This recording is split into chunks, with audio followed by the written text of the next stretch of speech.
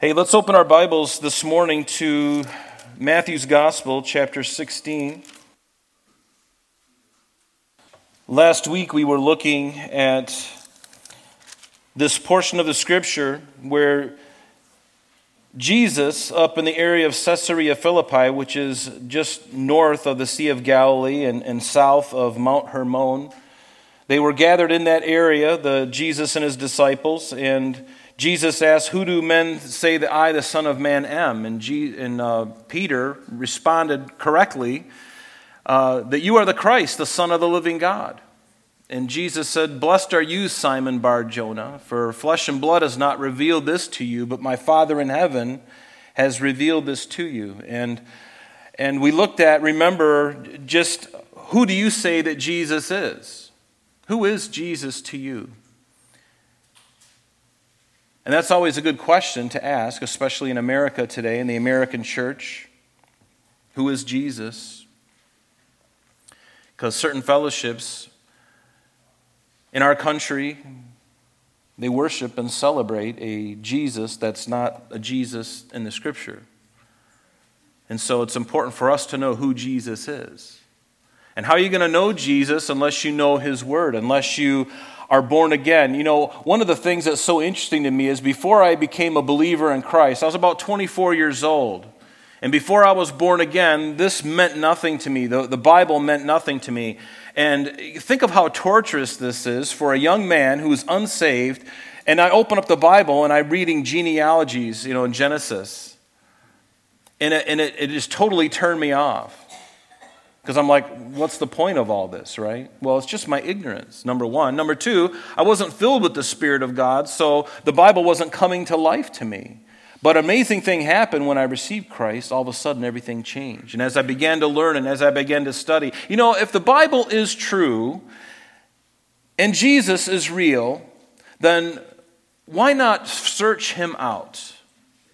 Why not find out? Why would you jeopardize your eternity based on, your feelings about God or your feelings about Christ or even the church? Forget about the church. Just focus your attention on God. But if your eternity is dependent upon your relationship with this one, why are we so flippantly casting Him off like nothing, like it doesn't matter? Why aren't the universities even making it mandatory that you go through a Bible class? Think about that, folks. In Christian schools, or even public schools, mandatory. We're going to get through the whole Bible this year. Can you imagine? And it's that important. And yet it's not important to the world. But it's important to God. And ultimately it has dire consequences if we don't pay attention, right? Based on our relationship with Christ. So who is Jesus to you? That was a question last week. Well, this morning we're going to be looking at a different part of this scripture. And this chapter has been filled with so much, and it was very hard to just gloss over some of the stuff. And we've taken our time through this chapter, and I don't apologize for that, because there's plenty for us here to understand and to appropriate into our life. But let's read verses 21 down through the end of the chapter, and then we'll go back and we'll take a look at it. And the message this morning is gaining the world but losing your soul. That's kind of an ominous title, but it's one that's worthy for us to look at, of course. So notice verse 21. After this situation where Jesus asked his disciples, "Who do men say that I am?" Immediately after that, it says, from that time, verse 21, Jesus began to show to his disciples that he must go to Jerusalem, and notice, and suffer many things from the elders and the chief priests and the scribes, and be killed and be raised the third day. And then Peter took him aside and began to rebuke him, and saying, "Far be it from you, Lord, this shall not happen to you." But he turned and said to Peter, "Get behind me, Satan. You are an offense to me, for you are not mindful of the things of God, but the things of men." And then Jesus said to his disciples, "If anyone desires to come after me, let him deny himself and take up his cross and follow me. For whoever desires to save his life will lose it, but whoever loses his life for my sake will find it. For what profit is it to a man if he gains the whole world and loses his own soul? Or what will a man give in exchange for his soul? For the Son of Man will come in the glory of his Father and his angels, and then he will reward each according to his works. Assuredly, I say to you, there are some standing here who shall not taste death till they see the Son of Man coming in his kingdom. An amazing passage, isn't it? And a lot of mystery here, but hopefully this morning we can unravel some of that mystery. Notice with me back in verse 21, it says, from that time Jesus began to show to his disciples that he must go to Jerusalem. Now, although Jesus was not looking forward to the physical and the spiritual trauma that he would be going through very shortly, he was not afraid to go. And he wasn't afraid to accomplish what his Father had sent him to do. Yes, the Father, Son, and the Holy Ghost, all equal, all God. Not three gods, but one God in three persons. But Jesus said, I must go. I must go. And when I think about this, there's some passages in the scripture, and we're not going to go completely through all these, but there were things that Jesus had to do, that he must do. In Luke 2:49, it says, did you not know that I must be about my Father's business? Remember when he said that to Mary and Joseph when they lost God when he was 12 years old? Remember that? Can you imagine losing God? You know, you're looking through your keys and your wallet, and I got my keys, but I lost God. So they find him. He says, don't you know that I must be about my Father's business? In Luke 4, verse 43, he says, I must preach the kingdom of God to the other cities. For this purpose I've been sent. In Luke 9:21, the Son of Man must suffer many things and be rejected by the elders and the chief priests and scribes. In Luke 19, today I must be at your house, Zacchaeus. I must be at your house. In Luke 24, the Son of Man must be delivered into the hands of sinful man, be crucified and rise the third day. In John 4, he must needs go through Samaria. I love that. In the King James, it says, he must needs. He needed to go through Samaria. Why? Because there was a woman there who was engaged in adultery and needed to hear the message that Jesus had to share. He knew that he must needs go through Samaria. In John 12, the Son of Man must be lifted up. He must be lifted up. And he must go to Jerusalem, notice in verse 21 again, and suffer many things from the elders and the chief priests and the scribes, and be killed and be raised the third day. Now, there are three different areas in the scripture, in Matthew specifically, and they happen at different times, and Jesus prepared his disciples for his departure. Because remember, at this time, the nation had rejected him wholesale. And now he turns his attention from sharing that message of the kingdom and really honing in on his disciples, preparing them for what's coming. And he had been preparing, and he's continuing to prepare them, and he's preparing us, by the way. But three different times in Matthew's gospel, and I have them listed up here in Matthew 16:21, Matthew 17, verse 22, 23, Matthew 20, verses 18 and 19. But the bottom line, in each one of these instances, Jesus tells them at different times that he must go to Jerusalem. He must suffer many things from the elders and the chief priests and the scribes, and then be killed, and then to rise the third day. And think about this for a moment. When Jesus prepares his disciples, as he is preparing us for his imminent return, have you been paying attention with what's been happening in the world? Has it ever been like this, ever? No. Not like this. Something is about to happen. And God is very much aware of it. He is in control. The elite globalists are not in control. No party is in control. God is in control. You can trust him. And don't lose heart, folks. Don't be fearful. But I love how God is preparing his disciples. He's preparing us. And why? Because he is the good shepherd. What does a good shepherd do? A real shepherd will go out into the fields before he takes his flock out into a field, and he will observe the ground, and he will look at plants and herbs and other things, making sure there's nothing out there that the sheep might eat that's going to be poisonous and hurt them. He's going to make sure that there's ample water nearby, so when they get their bellies full, they can waddle over on their stubby little peg legs and stick their nose in the water and drink. That's what a good shepherd does. And Jesus is the good shepherd by telling them in advance. What does it tell us in John's Gospel, chapter 10, verse 11? Jesus said, I am the good shepherd. Is he your good shepherd? I love Jesus because he is my shepherd. He's a good shepherd. He's always been good to me. He's never left me. He's always went after me when I've gone astray. When everyone else is hanging out in the holy huddle, I've been wandering off trying to sample other dainties of life and in the world. And he's like, I'm coming after you, Rob.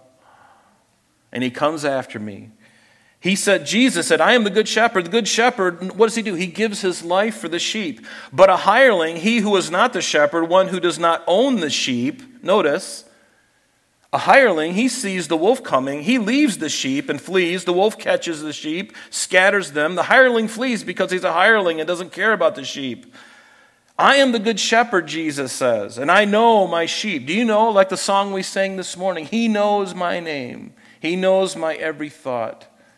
Psalm 139, David wrote this. He says, you know my thoughts afar off. Before I even think of them, Lord, you know them already. I love that about God. That way I can't surprise him. He's not up there wringing his hands going, boy, I hope he doesn't mess up like he did yesterday again. He knows. And he loves me today, having that knowledge of me for the rest of my life, for the rest of my days. He knows my job in the millennial kingdom already. He's already got it picked out. He's like, Rob, I got a great corner that I'm going to stick you in. I'm going to put a dunce hat on you, and that'll be your job. You're going to be an example to everybody else. No, I'm only kidding. But notice, he's the good shepherd. And Jesus said, other sheep I have, which are not of this fold. Speaking of Gentiles, he's speaking to the disciples, the Jews. You're my first flock, but I also have another flock. And he's speaking of us, you and I, the Gentiles. Other sheep I have, which are not of this fold, them also I must bring, and they will hear my voice. And we're all here, aren't we? The church, we're here. And they will hear my voice, and there will be one flock and one shepherd. Hallelujah. Therefore, my Father loves me because I lay down my life that I might take it again. Jesus was no martyr. He willingly laid down his life. No one takes it from me, he says, but I lay it down to myself. I have power to lay it down, and I have power to take it again. And he's telling his disciples these things, the good shepherd. He's telling them what's going to take place, that they wouldn't be frightened. And aren't you glad that we have the Bible? We've been going through it. We've been talking about end times as well, things that are coming upon the earth. I'm not afraid of those things. I'm really bummed out because I'm looking around in a sense, and I'm seeing things just unravel. And it's really disheartening to go through, but I know the end of it. And that's what gives me hope. That's what should give you hope. Don't ever worry about things. Jesus says, don't worry. And yet we do, and I'll be honest with you. I'm going to be transparent. I have, and I do at times, because I get my eyes off of Christ. I'm too busy thinking about terra firma rather than heaven. Eternity versus the temporal. But the Lord is still shepherding us today by showing us these things. And I love in the, this is one of the things that the Spirit of God is to do. In John's Gospel, he tells us that I will pray the Father, and he will give you another comforter, speaking of the Holy Spirit, that he may abide with you forever, even the Spirit of truth, whom the world cannot receive, because it doesn't see him, neither does it know him, but you know him, for he dwells with you and shall be in you. Because on that day when Jesus rose from the grave, remember that evening, Jesus breathed on his disciples. It's recorded in John chapter 20. And they received the Spirit of God. sort of like a preview of what was going to happen on Pentecost. But they received the Spirit of God. They were born again. He says, I will not leave you. And one of the Spirit's jobs, if you will, is recorded for us in John 16. That he will not speak of his own authority, but whatever he hears, he will speak. And he will tell you, notice this, he will tell you things to come, and he will glorify me. Notice that. He will tell you things to come, and as we're going through the Word of God, isn't he telling us things to come? Aren't we seeing things that are coming? And he, the Spirit of God, will glorify Jesus. If you go to a church, a fellowship, and they're glorifying the pastor, or they're glorifying the worship team, or if they're glorifying the founder of a movement, and they're not glorifying Jesus, that's a problem. And if it continues to happen, you might want to find another place to fellowship. Because if the Spirit of God is moving, he's going to draw all our eyes, all our gaze, our attention on Christ. He's the only one that matters, folks. That's why it is all about Jesus. It's all about him. So verse 22 back in our text, so Peter took him. After Jesus said this, after Jesus said that he's going to be killed and be raised the third day, then Peter, the impetuous one, I like Peter, reminds me of me. Have you ever gone through this disease where you speak before you think? Anybody have that disease? Maybe it's Tourette's syndrome, I don't know, but whatever comes into my mind, I gotta open my mouth and let everybody know about it, and God's going, it might be best if you just button the lip, Rob. Just button the lip. But Peter, I'm thankful that he's in the Scripture. Aren't you comforted by that? I love that. Jesus loved him, and he was a rascal. Such are some of us. Still, right? But notice what Peter said. He took him, he rebuked him, he said, far be it from you, Lord, this shall not happen to you. And this seems like love, doesn't it? It seems like a deep care, a concern for Jesus, but you have to understand that the thought and the motive behind it was demonic. It was a demonic thought because it would prevent the greatest rescue mission in all of eternity. It would thwart the purpose of God to redeem mankind. Do you see that? It seems all innocent. And Peter wasn't really thinking evil thoughts. But at that moment, he was being sifted. The devil just whispering in his ear, yes, a man who loved God and loves God, but he gets this thought in his head. And it's an unholy thought. How many unholy thoughts go through our head every day? There's a song that we've sung, and the lyrics go like this. You live to die, rejected and alone, and like a rose trampled on the ground, you took the fall and you thought of me above all. Right? That was the purpose of God. And anything to deter from that was demonic in origin.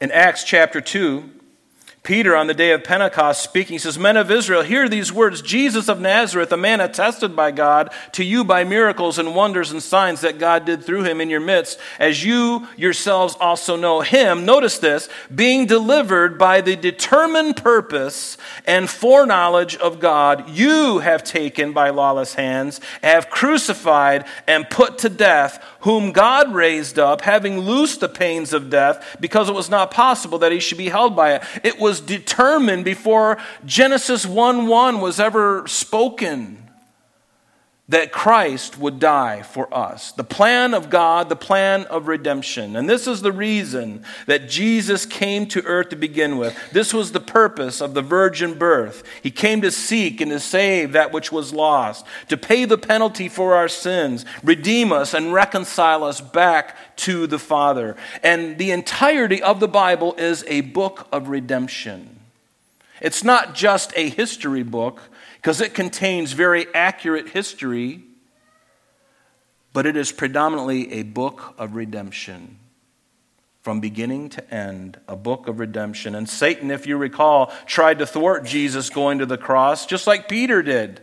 What are you saying this? You cannot die. We're just starting this movement. We've already got the name cards in the mail. They're coming. Peter, the apostle of Christ.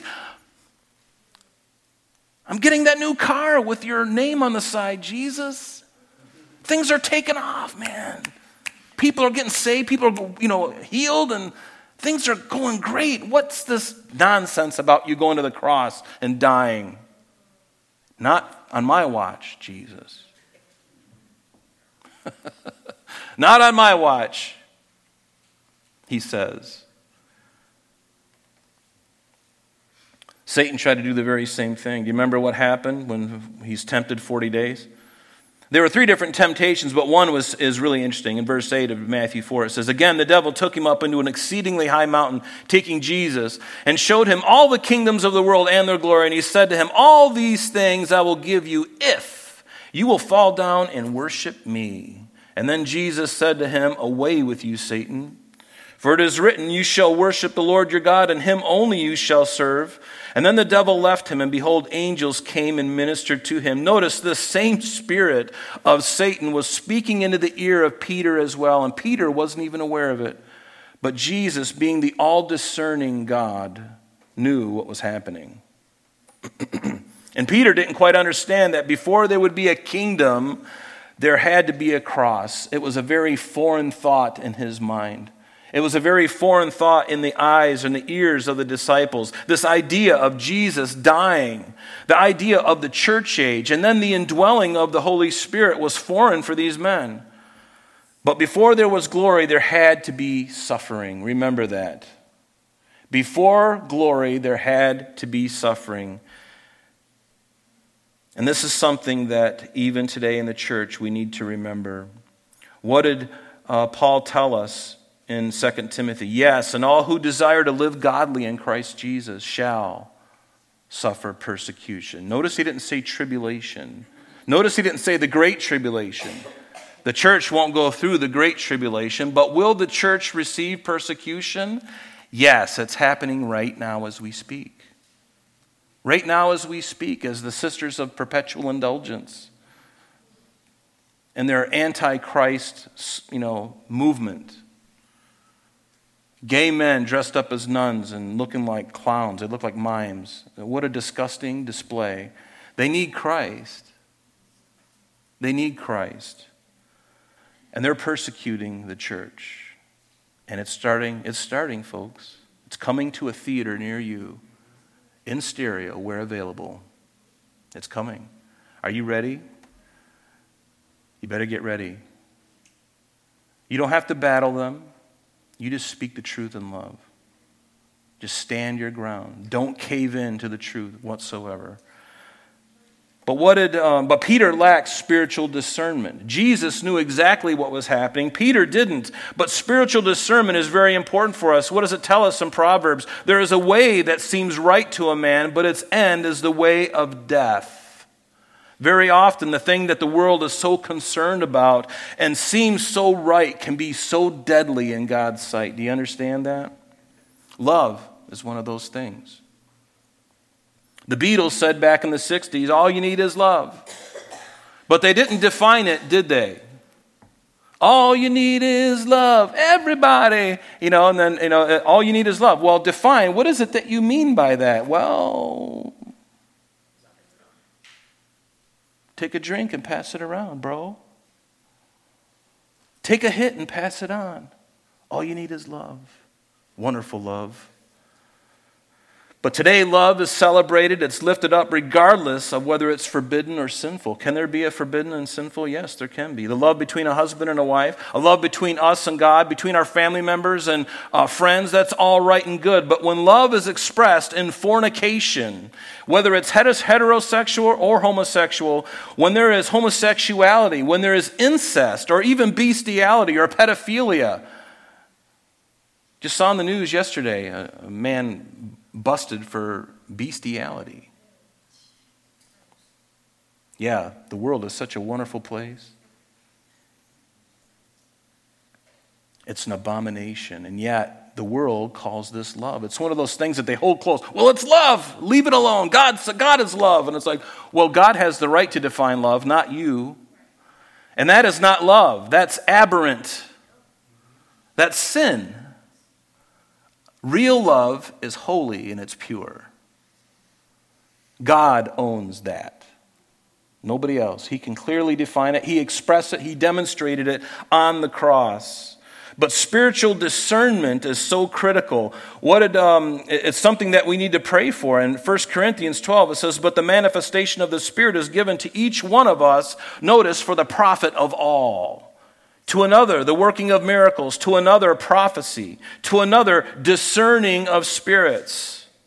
There it is.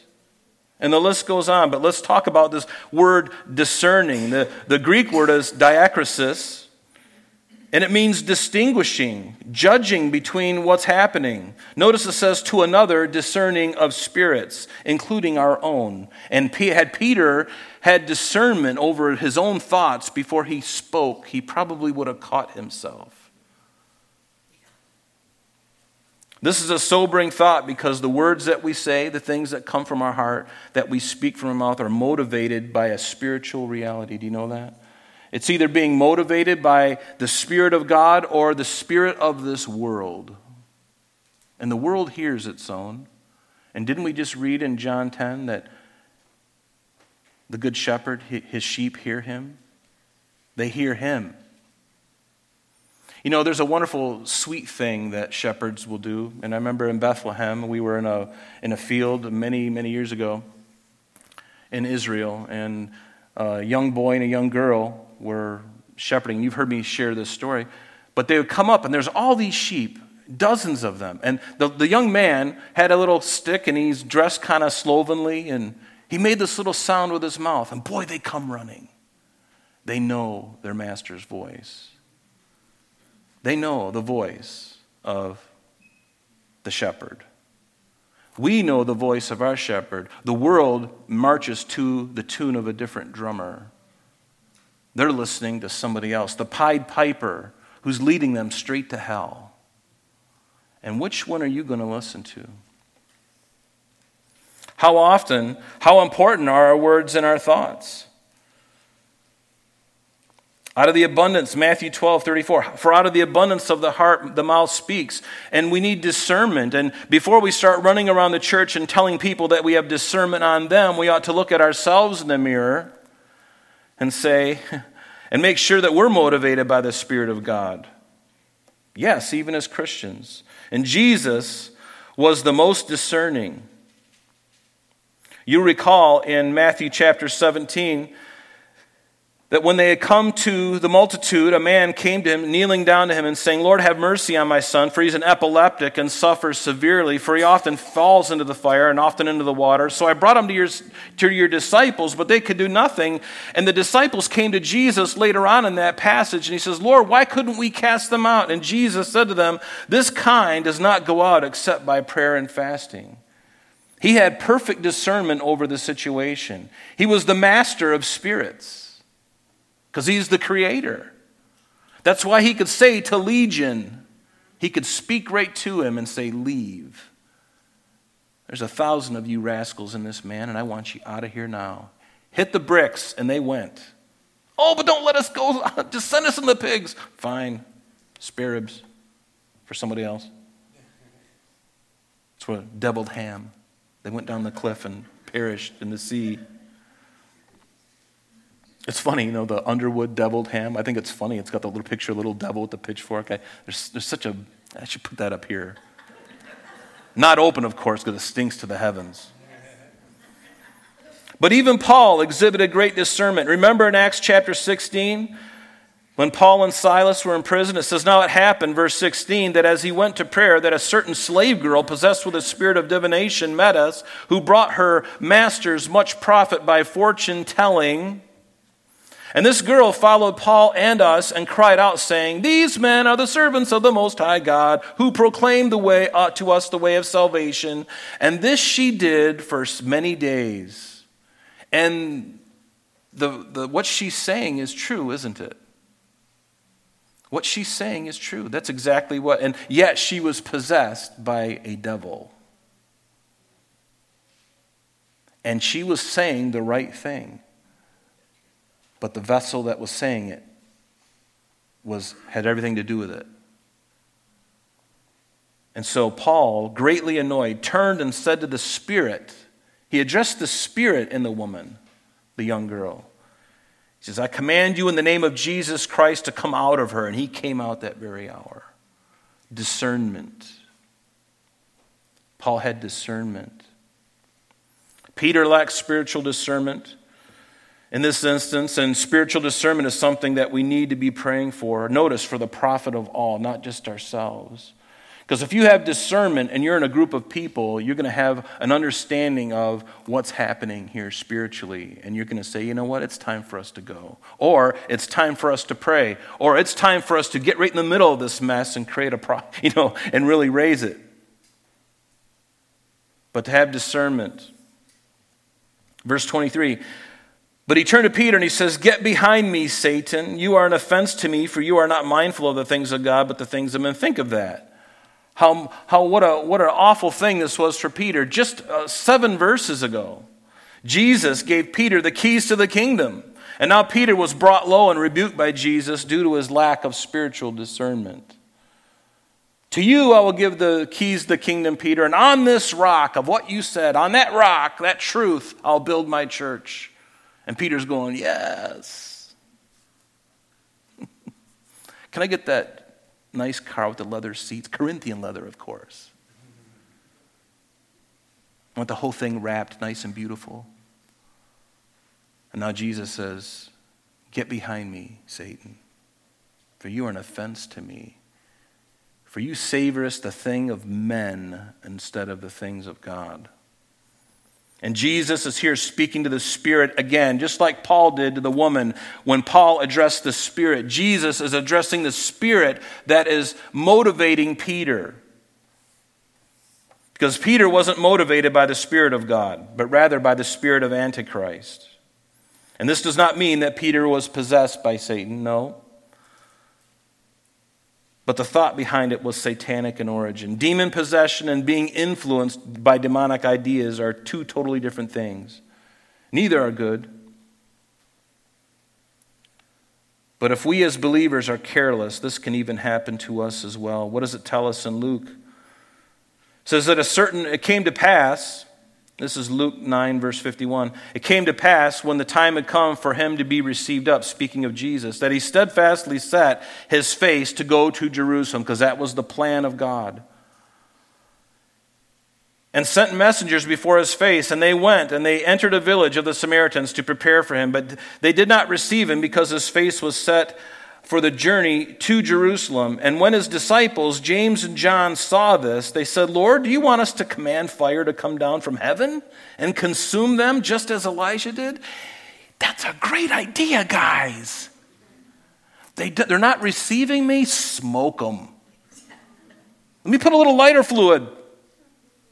Go for it. Let's watch the show. But he turned and rebuked them, and he said, you do not know what spirit you are of. You don't know what spirit you are of. You claim to be mine, and yet you want to kill people. But the Son of Man has come to seek and to save the lost. He hasn't come to destroy life, but to save it. Right? He's not interested in killing people. There's a time when he comes back in his second coming that's going to happen. But until then, we live in the age of grace. And isn't it a great time to receive Christ? I want to be on his loving side. Anybody, raise your hand if you want to be on the right side of all this. Because the other side, let me tell you, as loving and wonderful as God is, just the opposite in his rage and anger and wrath is true as well. I do not want to see, I don't even know that I want to see it, although we will be front row because we're going to be coming back with him in this battle. And he is going to do all the work. With his mouth, he's going to consume his enemies. But James and John, they weren't discerning over their own hearts. They were careless in their speech, which sounds like Peter, sounds an awful lot like me sometimes. But I'm learning, I'm growing. Which is why we are exhorted by Solomon. What did he tell us? He says, keep your heart with all diligence, For out of it spring the issues of life. Isn't that the truth? I just spout off things and I'm not even careful about what I say. So important for us to have a handle on this little member in our mouth, this tongue that boasts great things, that sets on fire the hell. That's what James tells us. Let your eyes look straight ahead and your eyelids look right before you. Ponder the path of your feet and let it be established. Let all your ways be established. Do not turn to the right hand or to the left. Remove your foot from evil. So we get into this next section, verses 24 through 26, and this is where many have called this the cost of discipleship. So then Jesus said to his disciples, verse 24, if anyone desires to come after me, let him deny himself, take up his cross, and follow me. And notice that Jesus never seduced people to follow him with promises and immediate rewards. He never did. Most of our Christian experience is one of toil and planting seeds and of heartache and pain even, and not necessarily seeing great results in the immediate. Does that resound with anybody? Have you noticed the Christian life is a lot like that? Well, it is. There's great joy and there's great peace, but there's also great heartache involved and great patience and not seeing the things that we want. We don't see things immediately. We have to be patient. We have to wait. And that's a fruit of the Spirit. And don't let ourselves be weary in well-doing. In fact, doesn't it tell us that in Galatians? Let us not grow weary while doing good, for in due season we shall reap if we don't lose heart. And notice in verse 24 again, if anyone desires to come after me, let deny himself and take up his cross. Notice, take up his cross. In Mark's gospel, there's an event recorded for us of a very similar thing. In Mark chapter 10, verse 17, you know it very well. It says, as he was going on the road, one came running and knelt before him and asked, good teacher, what shall I do that I may inherit eternal life? And Jesus said, why do you call me good? No one is good but one, that is God. You know the commandments, do not commit adultery and murder and don't steal and don't bear false witness, don't defraud, honor your father and your mother. And he answered and said, I've done all these things. And then Jesus, verse 21, looking at him, loved him. And I love that. I love that God put that in there. The Holy Spirit made sure that he didn't look at him with contempt and go, you are just a rotten seed of Satan. He didn't say that. He saw right through the guy, Jesus, the discerner of spirits. He was looking right through the young man and going, oh my goodness, you don't even know, do you? He didn't say that to him, but that's what Jesus is thinking. I know you perfectly. So he looked right through him and he says, he looked at him and he loved him. What was the expression on Jesus' face at that time, I wonder? He looked at him, he loved him, and said to him, one thing you lack. Go and sell whatever you have and give it to the poor, and you will have treasure in heaven. And then come, take up your cross and follow me. Notice that the rich young man was not willing to sell all. He was not willing to deny himself and take up his cross and follow Jesus. By his reaction, he was proving that he did not love his neighbor, and he certainly didn't love God. But I need to tell you something, that following Jesus, and there's a lot of people who I think this, and it's not a right thought. Many people think that following Jesus means that you have to sell everything and give it to the church or give it to the poor. No, you don't. But for this young man, I think it's good for us to be willing to take whatever we have, and if God really puts a finger on it and you pray about it and he's continuing to put it on your heart and it becomes something then by all means, give it up to whatever he wants you to give it to. But if you're wealthy and you've done it by honest means, there's nothing wrong with wealth. The patriarchs were wealthy. Abraham and Isaac, they had large herds, very wealthy men in their time. He's not interested about that, but the heart in it. Because as soon as he made this declaration to this young man, the young man walked away. But it was important. because the Lord knew exactly what was on this young man's heart. And there's no mention of this young man coming back at all, but rather, as we'll soon see, he would rather gain the whole world and lose his own soul. So going on here, in Mark's gospel, he says, then Jesus looked around and said to his disciples, how hard it is for those who have riches to enter the kingdom of God. And the disciples were astonished at his words.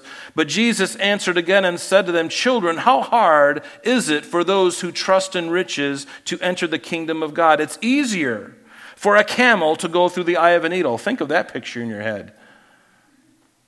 You can't even get their lips through a needle. And let me tell you, camels are spitting. They love to spit. If you go to Jerusalem with us next year and you get to ride a camel, watch out for their mouth. Because, boy, they smell something really bad. But he says, it's like, can a camel go through the eye of a needle? It'd be like a rich man trying to enter the kingdom of God. Notice that he didn't say it was impossible, but very difficult, because many are wealthy who strove hard to get their wealth because wealth was what their idol was. It was the thing that governed them. Does wealth govern you? That's the problem. Not that you're wealthy, but does it govern you? Does it have and there's one of the costs of discipleship. If God puts a finger on something, am I willing? Being willing is the battle. And then if God says, hey, I want you to do this with this, you just say, yes, Lord. That's a challenge. Other people I know, and I know some of them that are like this, they were good stewards with their money and God blessed them, and they are prayerfully generous. They're not stingy and cold and holding everything close to the chest. They've worked honestly for their finances. They've been good stewards all their lives, and now they're in a place where prayerfully they are generous. Notice that I said prayerfully. Not one of these guys standing out in the corner and just, having a bag of money. Hey, throwing it out for everybody. It's $100 bills, and people are picking it up and going and buying crack cocaine and going and buying a couple more bottles of vermouth. They're going through all this stuff. No, discerning even in your giving. Directfully, purposeful in your giving. That's what God wants. Someone who's prayerfully generous. And they were greatly astonished, saying, who then can be saved? But Jesus looked at them and said, with men it's impossible, but not with God, for with God all things are possible. And Peter began to say, see, we've left all and we've followed you. It's the cost for the disciples. They left everything and they followed him. Jesus answered and said, assuredly I say to you, there's no one who has left house or brothers or sisters or father or mother or wife or children or lands for my sake and the gospel's, who shall not receive 100-fold now in this time, houses and brothers and sisters and mothers and children and lands with persecutions. Oh, I hate that. In the Rob Standard Version, the RSV, that little phrase is scratched out. Because I found some papyrus in my backyard buried in a little jar, and it didn't add up. So I just made my own scripture, and I want all this stuff, but not with persecutions. I scratched that out. It didn't happen. And in the age to come, he says, eternal life. That I like. Persecutions now, eternal life later. Suffering now, glory later. Notice the disciples left all, they followed Jesus. Jesus tells them that they will be rewarded, not only in this life. I know Pastor Jeff has said this, but he knows people all over the world that he's ministered to and they're friends with, and he can go over to China. He doesn't have to get in a hotel. There's a family over there that will gladly take him in. We can go to Bulgaria, and there's people that'll take us in there. They'll feed us, and they'll lodge us, and we'll go around and share with the different churches in the area. We've done that a few times. So we've got houses and friends and families and mothers and fathers and kids and everywhere. They're everywhere. And that's what he's talking about. And maybe even some of you have lands and houses, and there's nothing wrong with that. Just make sure you give me your address. Just kidding. But notice, verse 24, if anyone desires to come after me, let him deny himself and take up his cross. Notice, take up his cross. It's been said that a cross is an I, capital I, with the with the I crossed out. A cross is an I crossed out. It's not about me. It's not about I. No. It's about Jesus. It's not about I. It's about Christ. It's an I.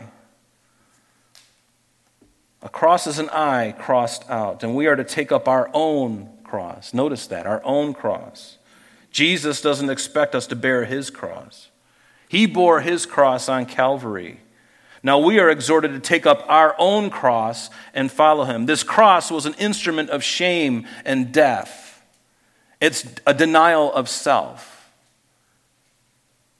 Maybe it's a thing in your life, some malady that you have. It's a cross that you have to bear. It's different from everybody else's, but it's a cross that you have to bear. Your cross. Jesus bore his cross. You have to bear your own. And that's why Jesus would say, now come and take up the cross.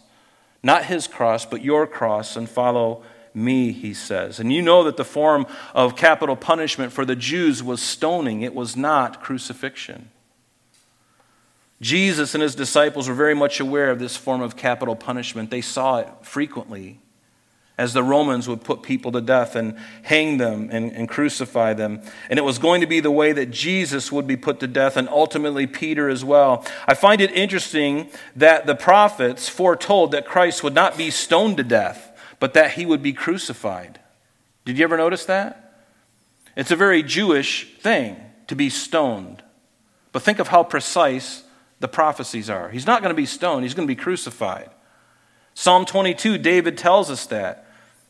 You can read the whole psalm, and I encourage you to do that. He says, for dogs have surrounded me. The congregation of the wicked has enclosed me. They pierced my hands and my feet, speaking as if Christ was, that David was like in the first person, speaking of Christ as he hung on the cross nearly 1,000 years before it actually came to pass. They pierced my hands and my feet.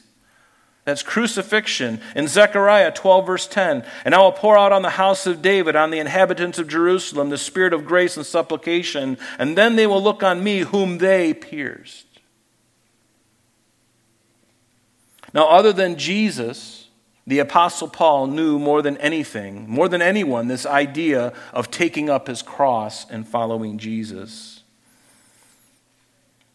We're just going to look at a couple of these and we're going to move on. In 2 Corinthians chapter 1, verse 8, it says, for we do not want you to be ignorant, brethren, Paul says, of our trouble which came to us in Asia, that we were burdened beyond measure, above strength, so that we even despaired of life. Yes, we had the sentence of death in ourselves, that we should not trust in ourselves, but in God who raises the dead, who delivers us. Who delivered us from so great a death and does deliver us, and whom we also trust that he will still deliver us. Do you see that? He knew. He knew what this idea of taking up the cross was. In 2 Corinthians 11, are they Hebrews? Are they Israelites? Well, so am I. These people who are making fun of Paul and claiming to be something. Are they the seed of Abraham? So am I. Are they ministers of Christ? I speak as a fool. I am more. In labors more abundant. In stripes above measure. In prisons more frequently. In deaths often. From the Jews 5 times I received 40 stripes with the flagellum, -1 because they're so gracious and merciful. 3 times I was beaten with rods. Once I was stoned with rocks.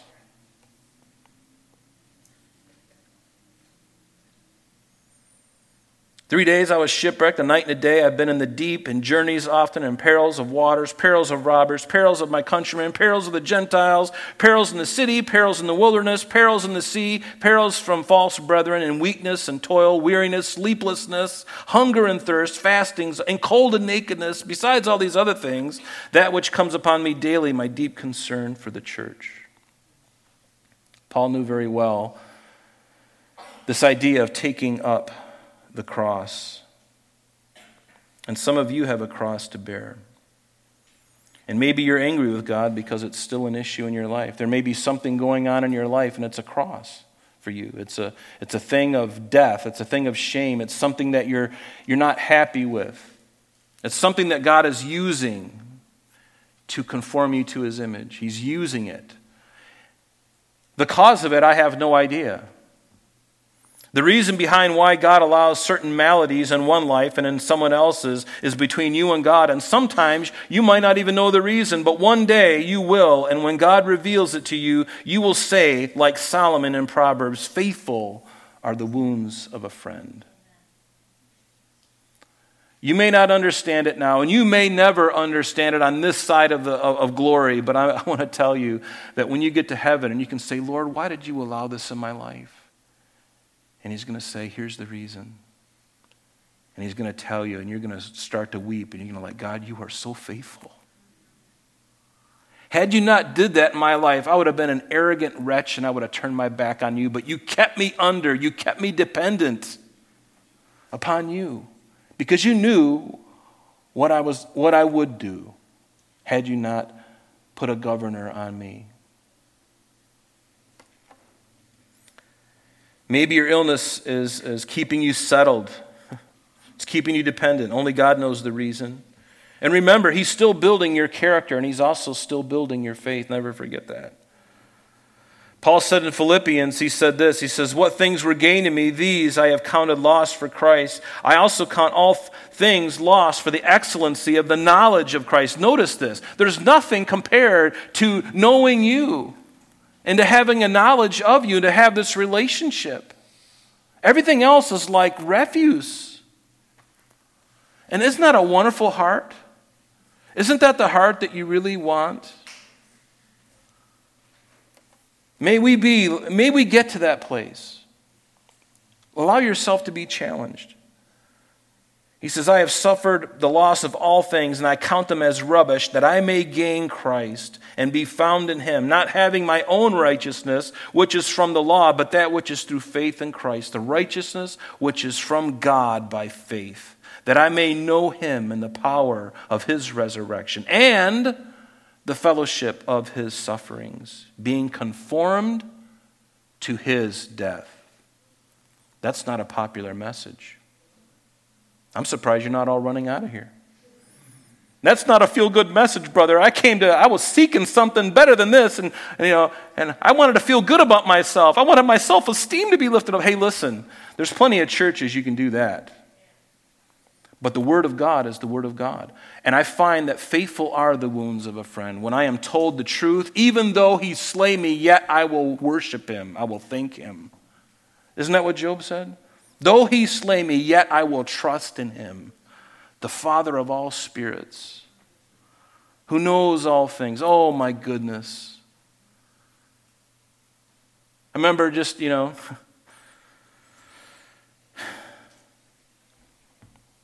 just a small thing. We were in Florida at Christmas, this last Christmas, and we had these great plans to see my mom, who I only get to see once a year. And we'd divide between Kathy's family and my family, and we'd spend 5 days with her mom and dad, and the wonderful people. They're going to be here next week, by the way. I hope you encourage them and say hello to them. And then we were going to spend 5 days with my mom. Well, somewhere on the plane coming from New York to Florida, I get COVID. After being vaccinated, of course, because that's what really kept me from getting it. But I'll digress. I digress. But I'll just keep it there. So, I get this COVID, and the whole family gets it, except for her dad. Her dad's like a bull, he's not going to get anything. Everybody gets it. We're all coughing and hacking. We're all fine. We're not going to die. We're fine. But I couldn't go see my mother. And it's the one shot I get every year to see my mom, and she's got COPD. And I don't know how, God only knows how many years I have with her. And then I was sitting there bemoaning the fact that I got this thing, and now because of the powers that be, I got to be shackled to a post in my bed, Because the government tells me that I need to shackle. I didn't shackle myself, by the way. I took walks in the neighborhood. Why? And then my brother and he calls me or I call him. We talk for 5 hours on the phone while I'm in my solitary confinement because of my COVID Chinese disease. So I'm there, and nothing against people of China, okay? Their government, yes, that's a big problem, but the people are wonderful. Everybody got me? Good. But I get to spend 5 hours talking to my brother on the phone about the Lord. That would have never have happened. Never would have happened. But there I am, sitting on the bed with my orange juice and my vitamins D and C and zinc and quercetin, and I'm sitting there taking this stuff. Why, God? I want to see my mom. I can't see her. And then the Lord opens up this wonderful opportunity for me to speak with my brother. For 5 hours, we were on the phone. And we're talking about it all, and it was glorious. And I thought to myself, Lord, if that was what this was all about, it was all worth it. Even for my rest of my family to get it, that single event was worth it. Because I have no idea what you did in reality, in the spiritual, what you did there, but I know it was good. Whoever desires, verse 25, to save his life will lose it, but whoever loses his life for my sake will find it. What is your life built upon? I would presume that everyone in here, your life is built on Christ, and you certainly would say that to me, and maybe that is true, and I hope that it is.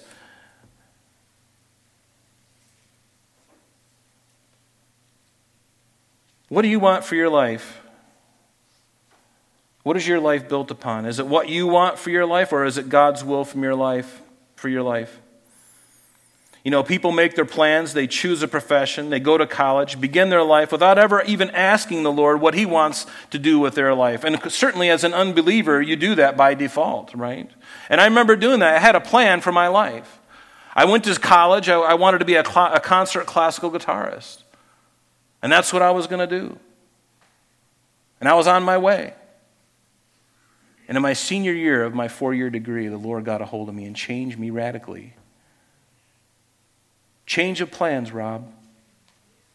And I was scared to death. But I'm like, you know what? If you have forgiven me and I know what you've done, I'll do whatever you want. I don't know how to do it. I got $100,000 in school loan debt that I got to pay back. I have no idea how I'm going to pay this off now that I'm dropping out. Actually, I went further to Eastman School of Music, and I was going there for my master's, and I got close to the end, and I'm like, I can't lie to myself anymore. I don't even love this anymore.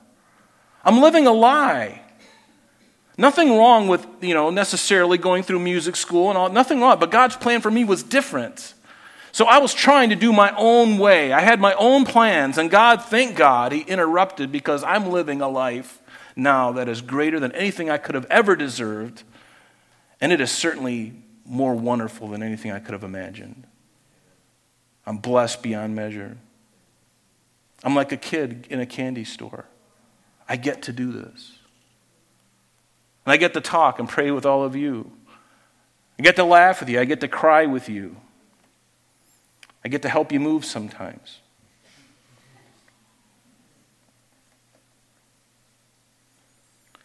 But it's never too late to give your life to Christ. Even as a Christian, it's never too late to say, Lord, fix my mess. Even as a Christian, no matter how old you are, even if you're in your 90s, God can use you right now in whatever phase or season of life you're in. Trust in Him, not in yourself. And don't have grandiose plans if you're 90 years old. You can do great and wonderful things in a wheelchair. You can do great and wonderful things with a walker. You can do great and wonderful things. Just let Him do what He wants to do and be open to Him. Sometimes the simple things, the small things, the things that the world will never clap and say, what a great person you are. Who cares about what the world thinks? I want to get to heaven and have Him say, well done, good and faithful. You were in charge of just a small thing. That's all I wanted you to do. Think of John the Baptist. I only had 6 months of your life, John, and boy, what a firebrand. And look what you did. Prophesied in the scriptures hundreds of years for 6 months of your life, and you were snuffed out, and it didn't surprise me. You did exactly and you were faithful to death. Be faithful to death, and I'll give you a crown of life.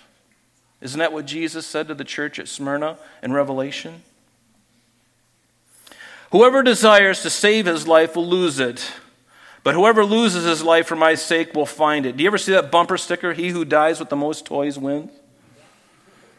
I remember seeing that. And some of the most unhappy people are those who have everything and yet they have nothing. And I've known people like this. They have all their wealth that they could want, but there's no peace at all in their hearts. Instead, there's guilt. They got their money by crooked means. Their marriage is on the rocks. Their kids are only close to them when they want something from them. The kids are not developing into responsible moral adults. And there's a feeling of failure and utter hopelessness and despair. And that describes a lot of very wealthy people. But God wants to say to you this morning that He loves you. And it's one step. Not 12 steps, one step program. Not a 12-step program, a one-step program. You come to Christ, that's it. Confess your sins and give it all over to Him. And let Him do with your life what He wants. And I guarantee you, you will be the blessed person in all of the world. And you're going to walk around with a smile and a joy and a peace in your heart that nobody, they would pay big money to have what you have. And they don't realize that it's there for the asking. But it has to be in Christ. You can't buy it. You can't sell it. You have to receive it as a gift that someone else paid. Christ paid that gift. John Walvoord, a great Bible teacher and a great commentator, he said, as the road to triumph differs for a disciple, so also does the reward. For the world, there is immediate gain, but ultimate loss. For the disciple, there is immediate loss, but ultimate gain. As Jesus pointed out, ultimately, the man who loses his own soul in the process of gaining the whole world is exchanging his future glory for a temporary reward. There's an old saying that says everyone has their price. Everyone has their price. Have you heard that? I mean, maybe you don't because you're a believer, but there are people who do have a price. They don't even know what it is until it's presented to them, and then they bite the hook. Then they swallow the hook. Have you thought about that? Do you have a price? Is there something that you would gladly do to compromise and to exchange this relationship with Christ? Some people will do it for anything. Would you rather amass great wealth and all the toys now at the expense of an eternity separated from God? Well, people do it. There's some people in the Bible that have done it. We don't have time to go here because we're really running late here, but I would encourage you to look at the life of Balaam, who the Bible says that he loved money. And instead of, the king of Moab wanted him to curse the people of God as they were going through the desert. And God spoke to Balaam and says, you speak what I tell you to speak and nothing more. And Balaam had the opportunity to get very rich. And he must have later on, but he told them, well, I can't tell you to curse. I can't curse these people, but here's what you do. Get the young Moabite girls, the really good-looking ones, and have them go speak to the young Jewish boys, and nature will take over, and God will have to judge them Himself. And that's what they did. Revelation tells us that that's exactly what Balaam did. And Balaam lost his life on a future raid against the Midianites. Who was killed in that battle? Balaam.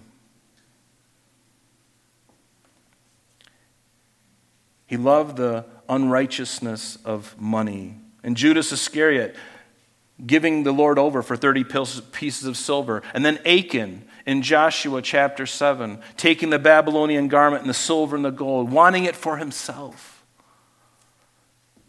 And ultimately his whole family, he and his family were stoned and burned with all their possessions. He gained the whole world but lost his soul. Some people have a price. What are you willing to give up in exchange for your soul? For the Son of Man, verse 27, will come in the glory of his Father with his angels, and then he will reward each according to his work. Now this right here refers, verse 27 refers to the second coming of Jesus Christ physically to the earth and the judgment that is going to take place. Yes, even after the judgment when he comes back in the battle of Armageddon, there's going to be another judgment of nations. And you can read about that in Matthew chapter 25, verse 31 through 46. It's a judgment of nations where they'll be separated. Those who were supportive of Israel and those who weren't. And those who weren't will be cast into the lake of fire, into Gehenna. And this is what Jesus is speaking of in this context. And then he goes in verse 28 and he says, assuredly I say to you. If the worship team can go ahead and come on up, we're going to take communion. I'm going a little bit late as usual. Is there grace? Maybe? A few more minutes? Okay. So, verse 28 says, assuredly I say to you, Jesus says, there are some standing here who shall not taste death till they see the Son of Man coming in his kingdom. Now, much ink has been written about this verse. But I want you to look in the very next verse in your Bible. What does it say? Now, after 6 days, Jesus took Peter, James, and John into an exceedingly high mountain, and Jesus was transfigured before them. Verse 28 is referring to what is going to happen next. Okay? Because those three men, Peter, James, and John, and we'll look at this in more detail next week, but this is what verse 28 is speaking of. Now, in the original manuscripts, there was no chapter divisions. Those were added by the translators. So if you read verse 28 and go right into the next verse, everything makes sense to you, and you read the passage, and you're like, well, of course, that makes sense. Well, it's supposed to be that way. But we tend to read chapter by chapter, and we read a chapter and then we forget about it. We come back next week and finish the next chapter. We forget the context that's flowing through it. So what's really happening here is this last verse is Jesus is going to be transfigured before Peter, James, and John on the mountain. In all three gospel accounts, Matthew, Mark, and Luke, this passage goes directly. It's recorded in Matthew, Mark, and Luke, and each time it goes directly into the passage of the transfiguration. There's no break at all. There's nothing in there. It goes straight from that dialogue directly into the transfiguration. That is what this is referring to. They would see the glory of Jesus in a preview of what's going to happen at the second coming. They're going to see Christ in his glorified state. They're going to see the coming of the Son of Man. In a preview, just the three of them.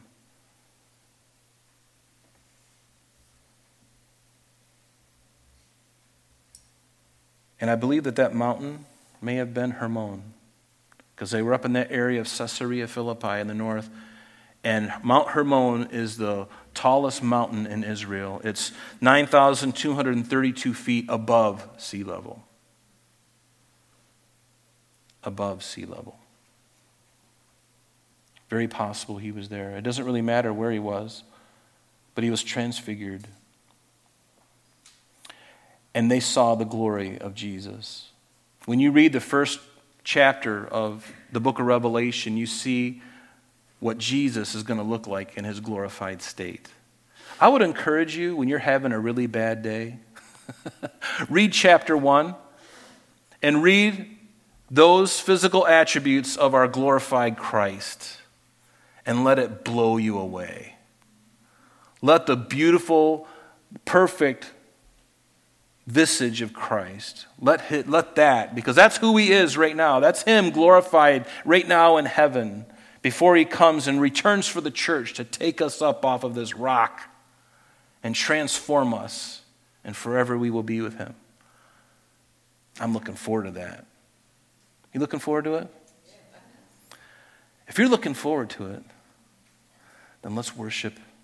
And then as the worship team is leading us in a song, just come on up and grab the elements and bring it back to your chair. We'll take it together, okay?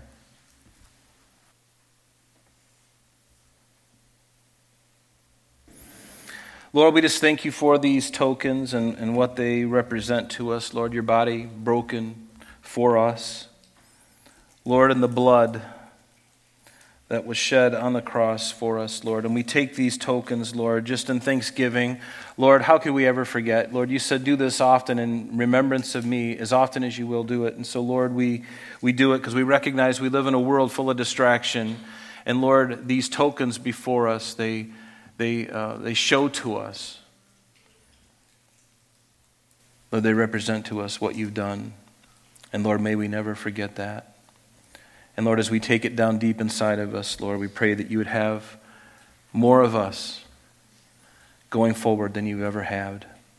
And so we honor you in this, and we praise your name. In Jesus' name, amen. Let's partake of the bread.